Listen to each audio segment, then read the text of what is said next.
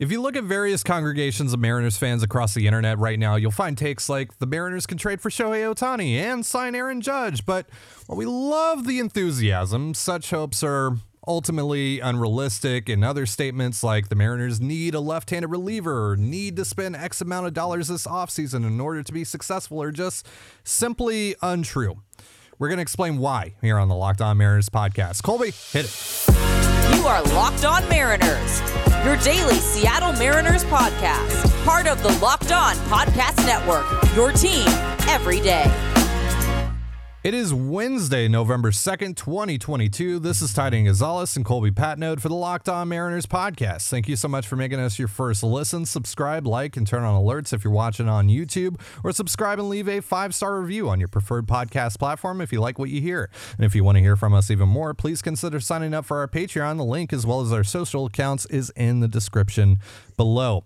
On the show today, we're unfortunately going to play the role of the wet blanket and tell you why Shohei Ohtani and Aaron Judge won't be Mariners in 2023. I know, big surprise.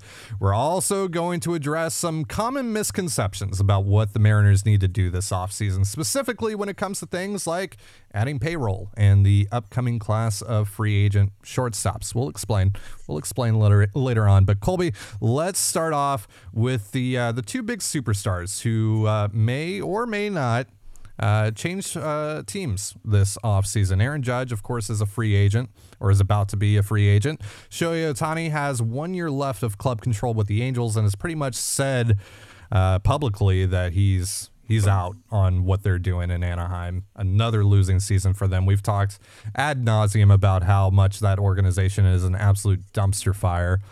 And Ohtani seems to finally be coming to his senses and realizing the mistake that he made when he chose the Angels over the Mariners all those years ago. But I don't think he'll necessarily right his wrongs in terms of coming back to the Mariners, crawling back to the Mariners, if you will. Not to sound too Kevin Mathery here, not to talk about, hat in hand or anything like that. But some fans do want the Mariners to trade for Shohei Ohtani. And Colby, that's just not going to happen, right? No. It doesn't even make sense. Like, what are we talking about? What does Ohtani's trade package look like? Honestly, it's probably pretty similar to what the Nationals got for Juan Soto. I know Soto had 2.5 years of club control, whereas Ohtani will only have 1. But Ohtani is a number 2 pitcher and a middle of the order bat. He's both. He's arguably the most valuable player in baseball. He's going to cost a ton. And if you're the Mariners, you look at what Juan Soto trade package would look like for the Mariners. It doesn't exist because they can't match that. They can't, not without giving up, probably 2 of Cal Raleigh, Logan Gilbert, and George Kirby. And you're not giving up 2 of those guys or even one of those guys for 1 year of anybody. Those are 3 guys who you think are foundational players. There's a non-zero chance that Kirby's going to be a better pitcher than Ohtani anyways this next year. And you're certainly not giving both of those guys to a division rival. It's just not happening. So I think, if it was just prospects, maybe, but anybody trying to float a prospect only Mariners trade for Shohei Ohtani, they're either stupid or they're lying to you for clicks. Like, it doesn't exist. There is no configuration of prospects that would have the Mariners, acquire Shohei Ohtani without touching their major league roster. I think the Angels are dumb. I don't think they're that dumb. So I just don't see it. And when you kind of look around at like what teams could, afford to trade all that capital for Shohei Ohtani, it's probably the Dodgers, and that's it. I mean, it's a team that, they're the only ones that have the young, MLB players that the Angels would want. They're the only team that also has still really good prospect capital, can afford the $30 million hit on their payroll that he's going to make this year. And they can win the World Series. Like, that's the reason why the Dodgers are really the only team that makes sense. I mean, a team like Texas could try, but do you think that the Angels are going to trade Shohei Ohtani in division? Because, again, I don't think they're that dumb. I also don't think they're smart enough to trade Shohei Ohtani at all. I don't see the point in trying to trade And again, it would take, let's just even hypothetically, let's say you could get you can get Ohtani for Kirby straight up. You can't, but let's say you can. Why would you make that trade? You're not significantly better as a result. You just added $30 million of payroll. You've crossed out a couple free agents. Now you have to pay this guy. You only have him for 1 year, and you just gave the Angels a potential number 2 starter for 5 years or 6 years even, because he didn't exhaust his rookie status this year. So it just doesn't make sense. You're not getting Shohei Ohtani, and anybody who's trying to tell you that the Mariners should like go all in on Ohtani and they should trade whatever it takes, those people are dumb. Like, just straight up, they're dumb. They don't see the big picture. They don't understand it. Why give up, again, hypothetically, Kirby, Harry Ford, Cal Raleigh, Ty France, and I mean, it's going to cost more than even that. Emerson Hancock, Bryce Miller, blah, blah, blah. Why give up all of those pieces when you could just go sign Ohtani next year if he's a free agent? You're not guaranteed to sign him just because you trade for him either. So the extension thing doesn't work. There's no argument that could be made that would make it worthwhile for the Mariners to go down this road, unless the Angels are just giving them away. Like, would I trade Harry Ford and Emerson Hancock and like any 3 prospects the Angels want for 1 year of Shohei Ohtani? Yeah, sure. They're not going to do that.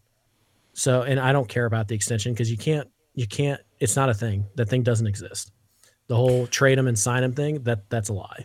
Yeah, I can see the comments in the YouTube section now already. I can hear you all typing furiously at your keyboards at Colby right now. You wouldn't trade George Kirby for Shohei Ohtani. Blah, blah, blah. In a vacuum, yes, I would trade George Kirby for Shohei Ohtani. But the thing is, you're trading 6 years of George Kirby, just to reiterate what Colby was saying, for 1 year of Shohei Ohtani. The 1 year thing, it really matters. That has to factor into the cost of acquisition. You are not acquiring Ohtani with the intention of extending him, right? Like, you will want to extend him. You're basically going to put yourself in a position where you more or less have to extend him at that point. But there's no guarantee that he will sign an extension with you. There's no guarantee that he won't test the market. There's none of that. So what you are paying for is 1 year of Shohei Ohtani. That's it.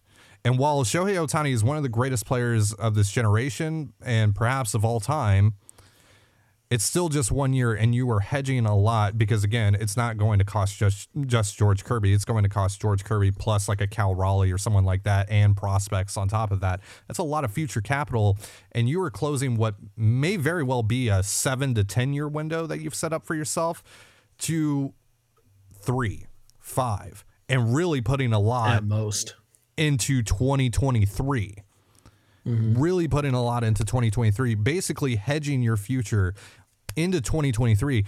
That is not good baseball practice. No matter how good Shohei Ohtani is, you are significantly limiting yourself, especially if you are not able to get an extension done, because you don't know that. You don't know that when you're acquiring him. Perhaps the day after he shows up in Seattle, his agent tells you, yeah, we are willing to sign an extension, and that's great. But again, you're not paying the Angels for the extension. You're paying the Angels for 1 year of Shohei Ohtani. So what does that really cost? Now, the Angels, of course, don't have a lot of leverage here, right? Because the writing is on the wall. Ohtani has basically said, I'm out, right? He's basically, like, you can see it on his face when he's playing that he wants out. And so they only got 1 year left of club control. They either have to trade him now or they have to trade him at the deadline, and the cost is going to lower and lower and lower the closer you get to free agency for him. But for a lot of teams, like Colby was saying, from the Mariners' perspective, why don't you just wait until he hits free agency to just sign him, right? Why go for it now? Why trade all of this capital to get him a year ahead of time?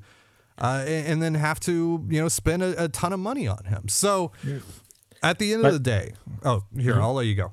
No, I was just going to say, by the way, I think we also need to understand that there's risk to Ohtani staying healthy. He made his debut in 2018, and in 2018, 2019, and 2020, he pitched a combined 53 1/3 innings in 3 years. This last year was the first year he qualified He threw over 162 innings, which is what it takes to qualify. This is not a workhorse. This is a guy who has had injury issues. You have to be very careful of how you use him. He's a DH only. He's a great player, probably the best in baseball. And he's only 28 years old. When he's a free agent, the Mariners should absolutely be interested. But I think people also need to remember when they say, oh, well, he'll sign an extension here. He already didn't pick the Mariners once.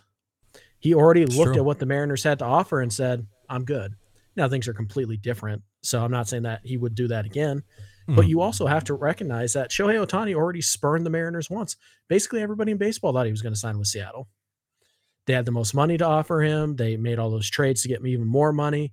There's the legacy thing in Seattle. There's the huge, Pacific Asian market that gets tapped into in Seattle. Everything was saying Seattle, and Ohtani spurned them. He said, nope, I'm good. Mm-hmm. You can't just assume that he's going to say, yeah, of course I want to play in Seattle. Like, who wouldn't want to follow in Ichiro's footsteps? Literally Shohei Ohtani. Yeah. That's one of the reasons he gave you. I want to blaze my own trail. I don't want to be, the next Ichiro. I want to be myself. I want to be what Ichiro was to the Mariners for somebody else. He might think that same way. So just this idea that like, oh, just sign him to an extension. No.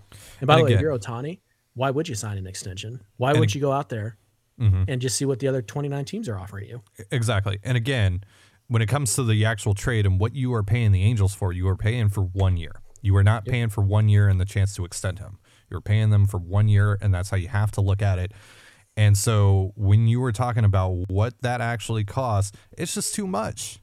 It's too much. You are mortgaging so much of your future. It doesn't matter how good Shohei Ohtani is. You are mortgaging your future, a significant portion of your future. Now, I'm not saying that the Mariners completely shut their window and completely close it off to just 2023 and 2023 alone when they make this deal, but you are significantly capping your ceiling for the next decade by doing this deal. Even if you extend him, because again, you can just sign him next year. You can just sign him next winter. If you really, really, really, really want him and you want to spend all that money that it's going to take, just wait until next year. The last thing that I'll mention here before we hop on over to Judge is that the Angels are one of two teams, I believe two, that Jerry Dipoto still hasn't traded with since his tenure in Seattle began. I think there's something to that. Also, there's just general bad blood between these two organizations. I don't think the Angels could justify to their ownership, to their fan base, trading their once-in-a-lifetime generational superstar to the team that they just had like a brawl with and just leapfrog them and basically sun them all year.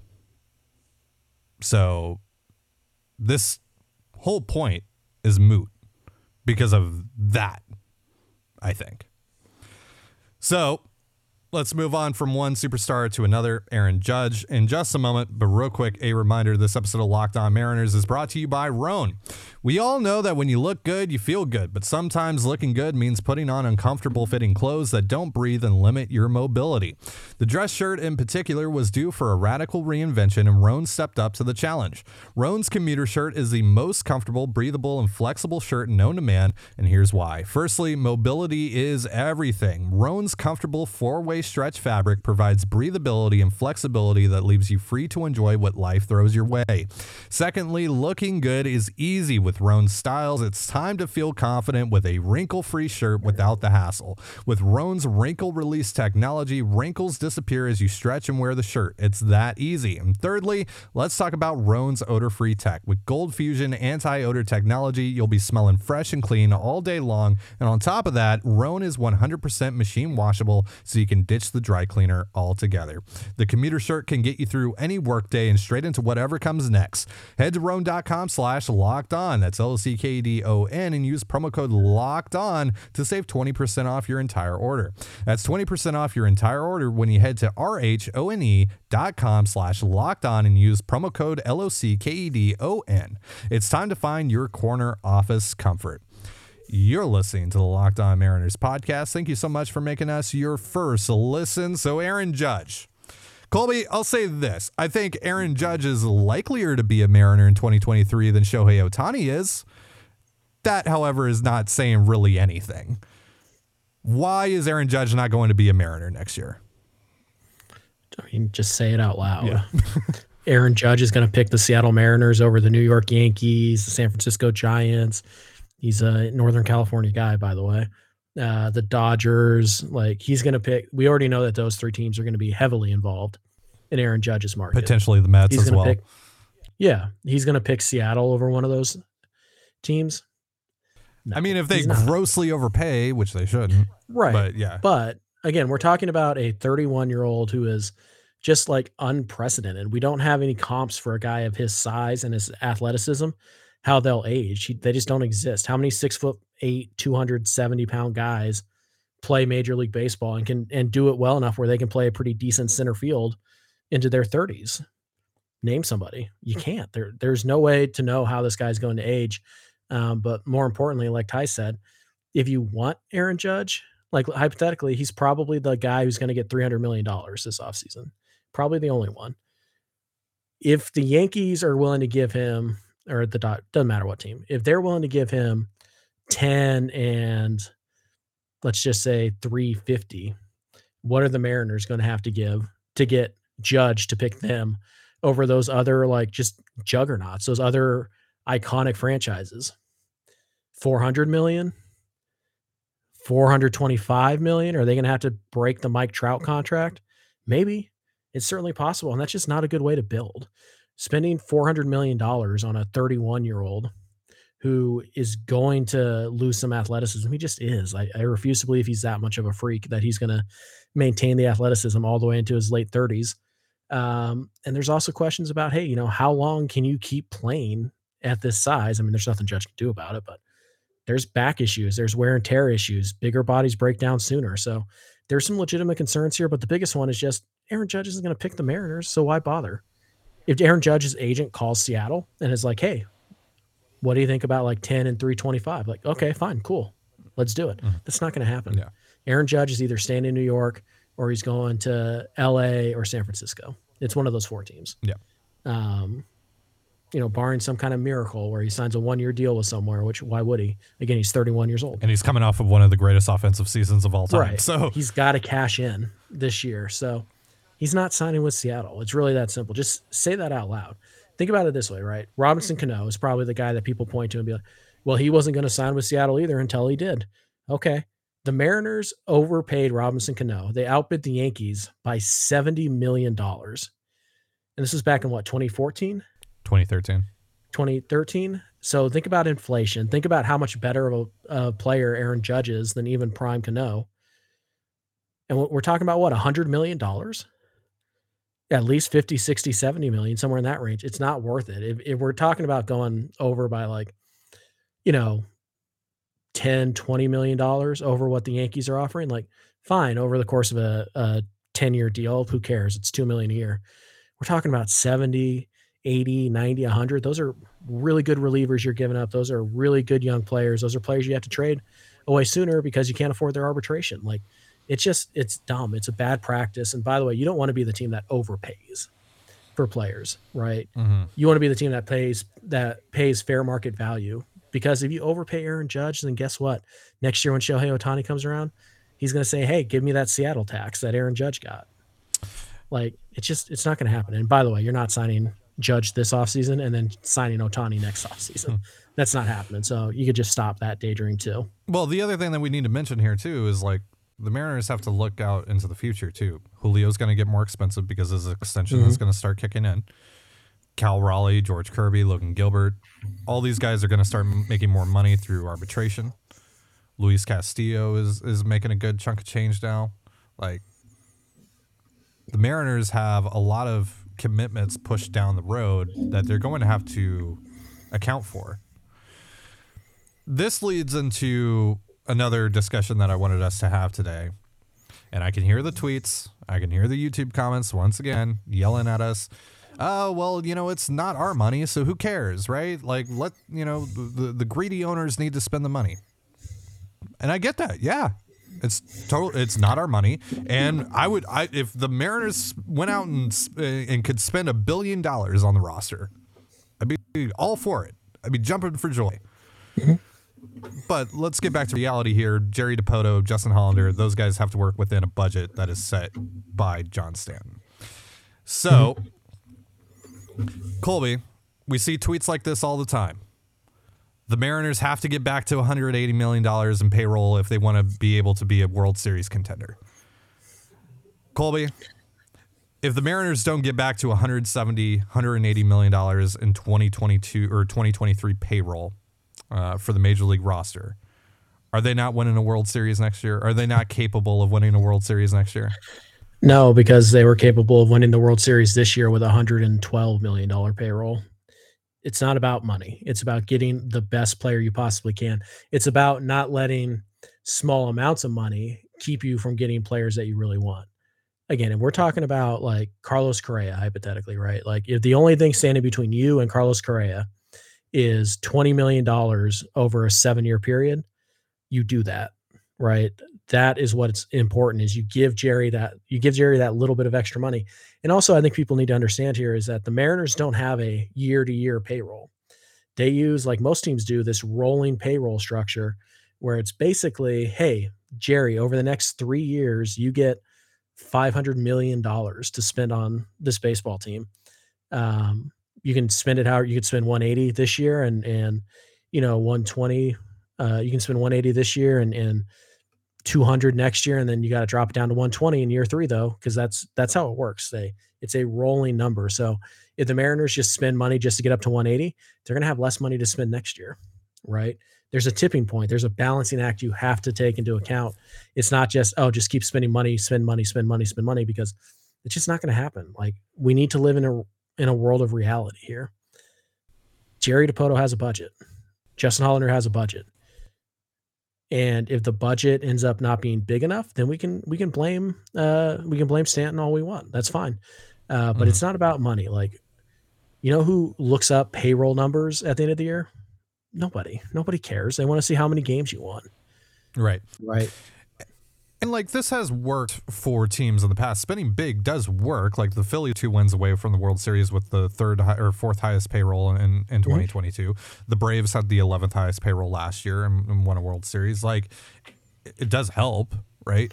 But also the way that we need to look at this too is that, or the thing that we need to acknowledge here is that there isn't just one set way to building a championship caliber roster. And sometimes that is via the trade market. Right? You can do the heavy lifting via the trade market and end up getting guys who are worth, 5-6 F4, by Fangraph standards, and they cost you the league minimum, right? Your big piece could be a league minimum guy or someone that's only making $3 or $4 million in arbitration, Julio. Right? You got to look at the quality of player, not the quality of the contract. Right. Like, I don't get I would just put it like this, right? Let's say the Mariners sign Carlos Correa, right? And they get him for $7 and $210, just a nice, easy number, $30 million a year. Are you going to be mad that they didn't give him $32 million a year because they could have? Of course you're not. You don't care about the money. You care about the player.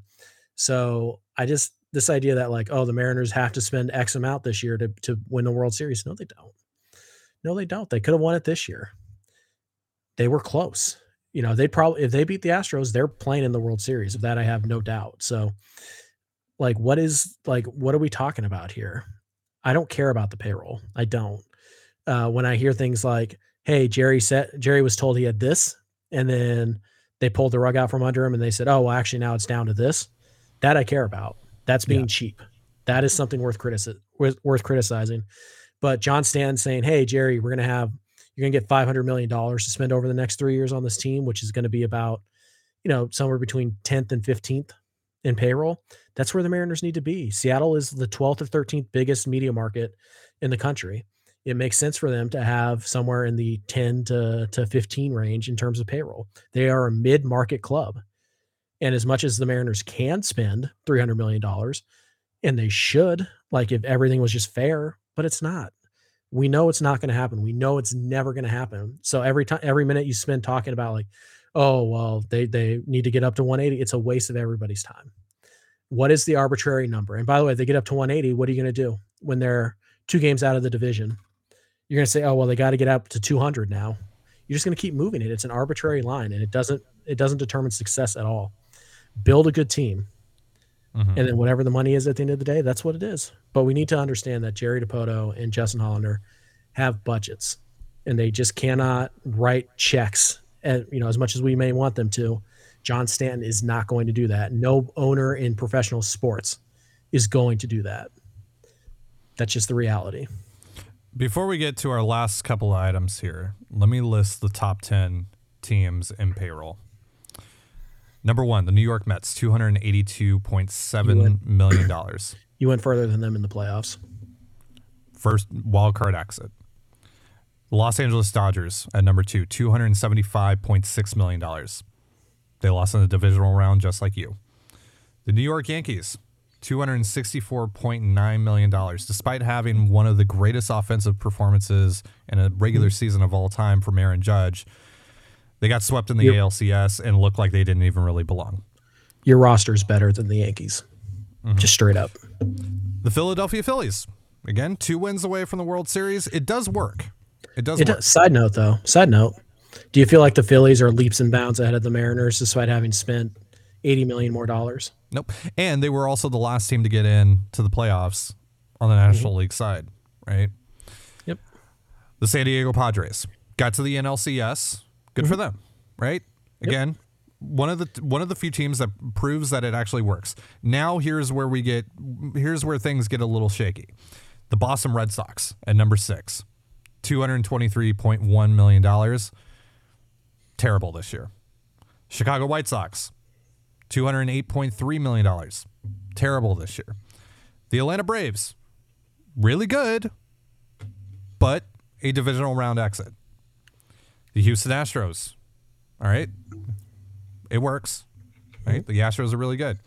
But then we get to the Los Angeles Angels of Anaheim. And whenever you talk about payroll, and this is a message to everyone, whenever you talk about payroll and wanting to get to a certain amount of money and you want to sign every single superstar there is on the free agent market, just remember the Los Angeles Angels of Anaheim. Yep. Also, it's funny too because the same people, or a lot of the same people that pound the table for the Mariners to sign every superstar that hits the open market are the same people that are like, well, players come to Seattle and die, basically. This is where careers die, right? Same old Mariners, all that stuff. Yep. Anyway, so let's talk about roster construction this winter for the Mariners specifically. One thing that we hear a lot, and we heard this around the trade deadline as well, the Mariners need a left-handed reliever. They need a left-handed reliever because you need to get left-handed hitters out. But Colby, just because you throw from the left side doesn't mean that you're necessarily good against lefties, right? No, it doesn't. First of all, we can acknowledge that, having a guy in your bullpen who's really good at getting lefties out, pretty valuable, particularly in the AL West when you're facing Shohei Ohtani and Yordan Alvarez and Kyle Tucker and Corey Seager and now Nathaniel Lowe. Like, you're facing a ton of these big power lefties. You need guys who can get those type of players out. Okay, that's fine. Why do they have to throw left-handed? Ty, if I told you that the Mariners went out and they added a pitcher this offseason who held lefties to a 167, 230, 284 triple slash this year in 56 games, you would say that guy is a lefty specialist. Like, those are elite numbers against left-handed pitching. He's a loogie. Yes, those are the splits of right-handed pitcher Seth Lugo this year, who happens to be a free agent. You don't have to throw. Lugo? Thanks for killing momentum. Appreciate it. Who was the Mariners' best reliever against lefties this year? Eric Swanson. Eric Swanson. Remind me what hand Eric Swanson throws a baseball with. It's his right hand. Like, you're telling me that you would rather have Ryan Borucki facing Yordan Alvarez because he's a lefty than Eric Swanson? Of course you wouldn't, because you're not stupid. You're not, right? Like, I don't think you are. You're listening to this podcast, but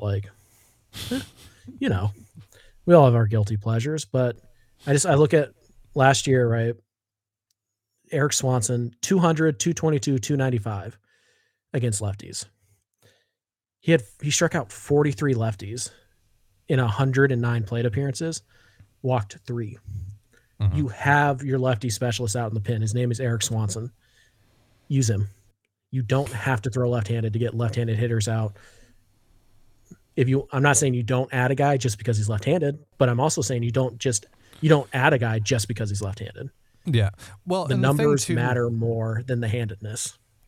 and the thing too about quite a few lefty specialists is that they're terrible against righties. And what use is that guy to you, especially now with the 3-batter minimum? Obviously, there's ways to circumvent that, but at the end of the day, you're getting a guy that has a very, very, very specific role, and roster spots are crucial. And especially when it comes to the bullpen, roster spots are crucial for this Mariners team in particular, because they like to have a bigger bullpen. They like to play matchups.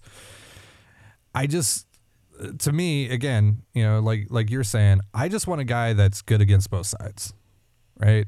Mm-hmm. And if that's a righty, if that's an Eric Swanson, if that's a Seth Lugo, then so be it. I don't care what side of the mound he throws from. I don't. Like I said, you want some different looks out of your bullpen. That's fine. You want a guy who but you can get different looks all from the right side. You can have a fastball curveball guy, fastball slider guy, split guy. Somebody throws submarine. Somebody throws sidearm. Paul Sewald's kind of low 3/4. Like the windups are different. You want different looks out of your bullpen. They don't have to be left-handed. Write a list of the Mariners relievers you trust the most this offseason or this last year. I don't know how far you have to go down before you get to a lefty. 6 or 7, maybe 8. And is it Matt Boyd or is it Ryan Borucki? Because that's pretty much it. We know Mashevitz isn't that guy. So, Right. Yeah, you don't need a lefty. You just need guys you just need good pitchers. If they happen to be lefty, great. But if you have a righty who can get lefties out, don't just look at that and be like, well, he doesn't throw left-handed. So, not really a fit here. That's dumb. So lastly, we've talked, and we're going to be talking even more about the big free agent shortstops. There's 4 of them. There's Trey Turner, there's Carlos Correa, there's Xander Bogaerts, and there's Dansby Swanson. And the Mariners have said publicly, we want one of those guys. But Colby, if they don't get one of those guys, did they fail this winter? Not necessarily. It depends on what they do around the miss, right? It's one of those things. Like, I think they've stated, they want to get one of those shortstops. Ideally one who would play second, but blah, blah, blah. That's lip service. They want to get one of those shortstops. They're going to be involved in the market for those shortstops. But there's going to be like 12 to 15 teams in the market for those shortstops, which means 10 or 11 are going to get, left at the altar, so to speak. So you can't just say, well, we have to get that guy or our offseason sucked. You have to have plan B. And that's why I think it's going to be important for the Mariners to strike early. They need to be aggressive on the shortstops. They need to know how soon they need to move on to plan B, but we'll get to that, I'm sure, in a later episode. But no, if they go out and they add, let's say they go out and they add a 3-win second baseman, they go get an outfielder who's worth 4 wins. They go get 2 relievers who are going to give them 1 win apiece. And then you kind of go out and you platoon, or you kind of create your other outfield spot with a couple guys who you feel are going to be roughly 3 or 4 win players.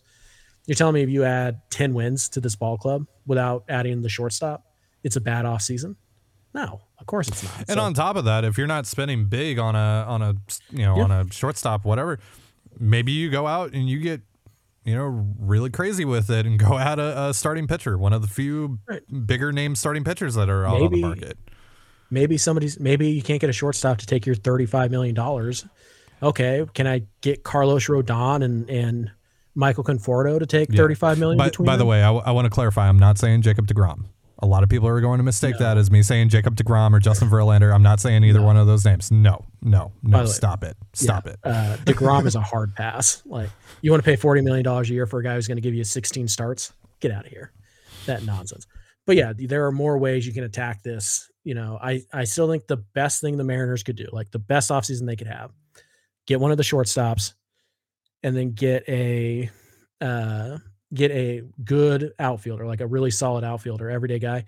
And then, kind of maybe you get a platoon in the other spot, maybe you re-sign Mechaniger, add a couple interesting arms. I think that's the best way they could go. But if we're sitting here on February 18th, and we're like, oh man, all they did was sign Brandon Nimmo and Zach Eflin, and they traded for Willie Adames, and oh look, Mitch Haniger's back, but he's going to DH mostly because they also went out and they traded for like Hunter Renfroe or Randy Arozarena or Taylor Ward. Like, are we going to sit here and be like, oh man, they suck? Like, total failure. Of course you're not. You're going to be amped. Just get good players, right? Yes, ideally you want the shortstop, but just get good players. Who cares what position they play? Get good players who are fits on your roster and just go from there. That's the only thing Mariner fans should care about. Build a roster where we can conceivably say the Mariners have a chance to win the AL West. Yep. And go from there. Yep. Because also, you're not going to arrive at spring training with a perfect roster. You're not going to arrive at spring training with all your holes filled. It's just not going to happen. I mean, look at the team that's currently leading the World Series. They still have holes on that roster. They're a terrible defensive team. They're so bad. They're so bad. They're playing actually pretty really good defense right now. Yeah. It's just weird. Like, that's a bad defensive team. That is a team that's bullpen isn't exactly like terrifying. It's kind of a mediocre bullpen, honestly. Their starting pitching is good, not great, but they hit a lot of home runs and they're playing really well right now. It takes you all the way to the World Series and they're 2 wins away. You don't have to be a perfect team to win the World Series. You don't have to be a perfect team at any point in the year to win the World Series, but it's unrealistic for anybody to expect a team to be perfect on opening day. Yeah. That's just the team on the cusp of winning the World Series is having Brad Hand throw high leverage innings for them out of the bullpen. So yeah, and it's working.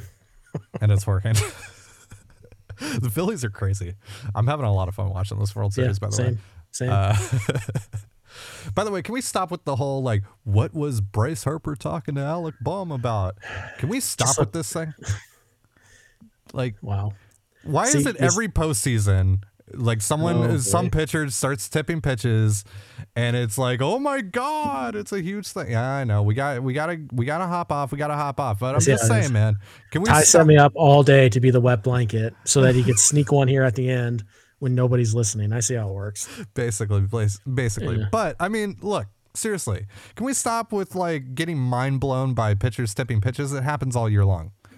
Players, they pick up on it. Hitters pick up on it. It just happens, right? It's not some game-breaking thing. It's just, it is what it is, right? It is what it is. Stop making a huge deal about it. Who cares? Who cares what Bryce Harper talked to Alec Bohm about? Anyway, that's going to do it for our show. Thank you so much for joining us here on the Locked On Mariners podcast. For Colby Patnode, I'm Ty Gonzalez. Be sure to give us a follow on Twitter at @LO_Mariners. And you can follow me at Dane Gonzalez, that's DaneGNZLZ, and Colby at CPAT11, that's CPAT11. You can also find all that stuff in the description of this episode. Thank you again for making us your first listen. For your next listen, check out the Locked On Sports Today podcast, featuring the biggest stories of the day, plus instant reactions, big game recaps, and the take of the day. It's available on the Odyssey app, YouTube, and wherever you get your podcasts just like us. And with that, have yourself a beautiful baseball day, and we'll see you tomorrow. Peace.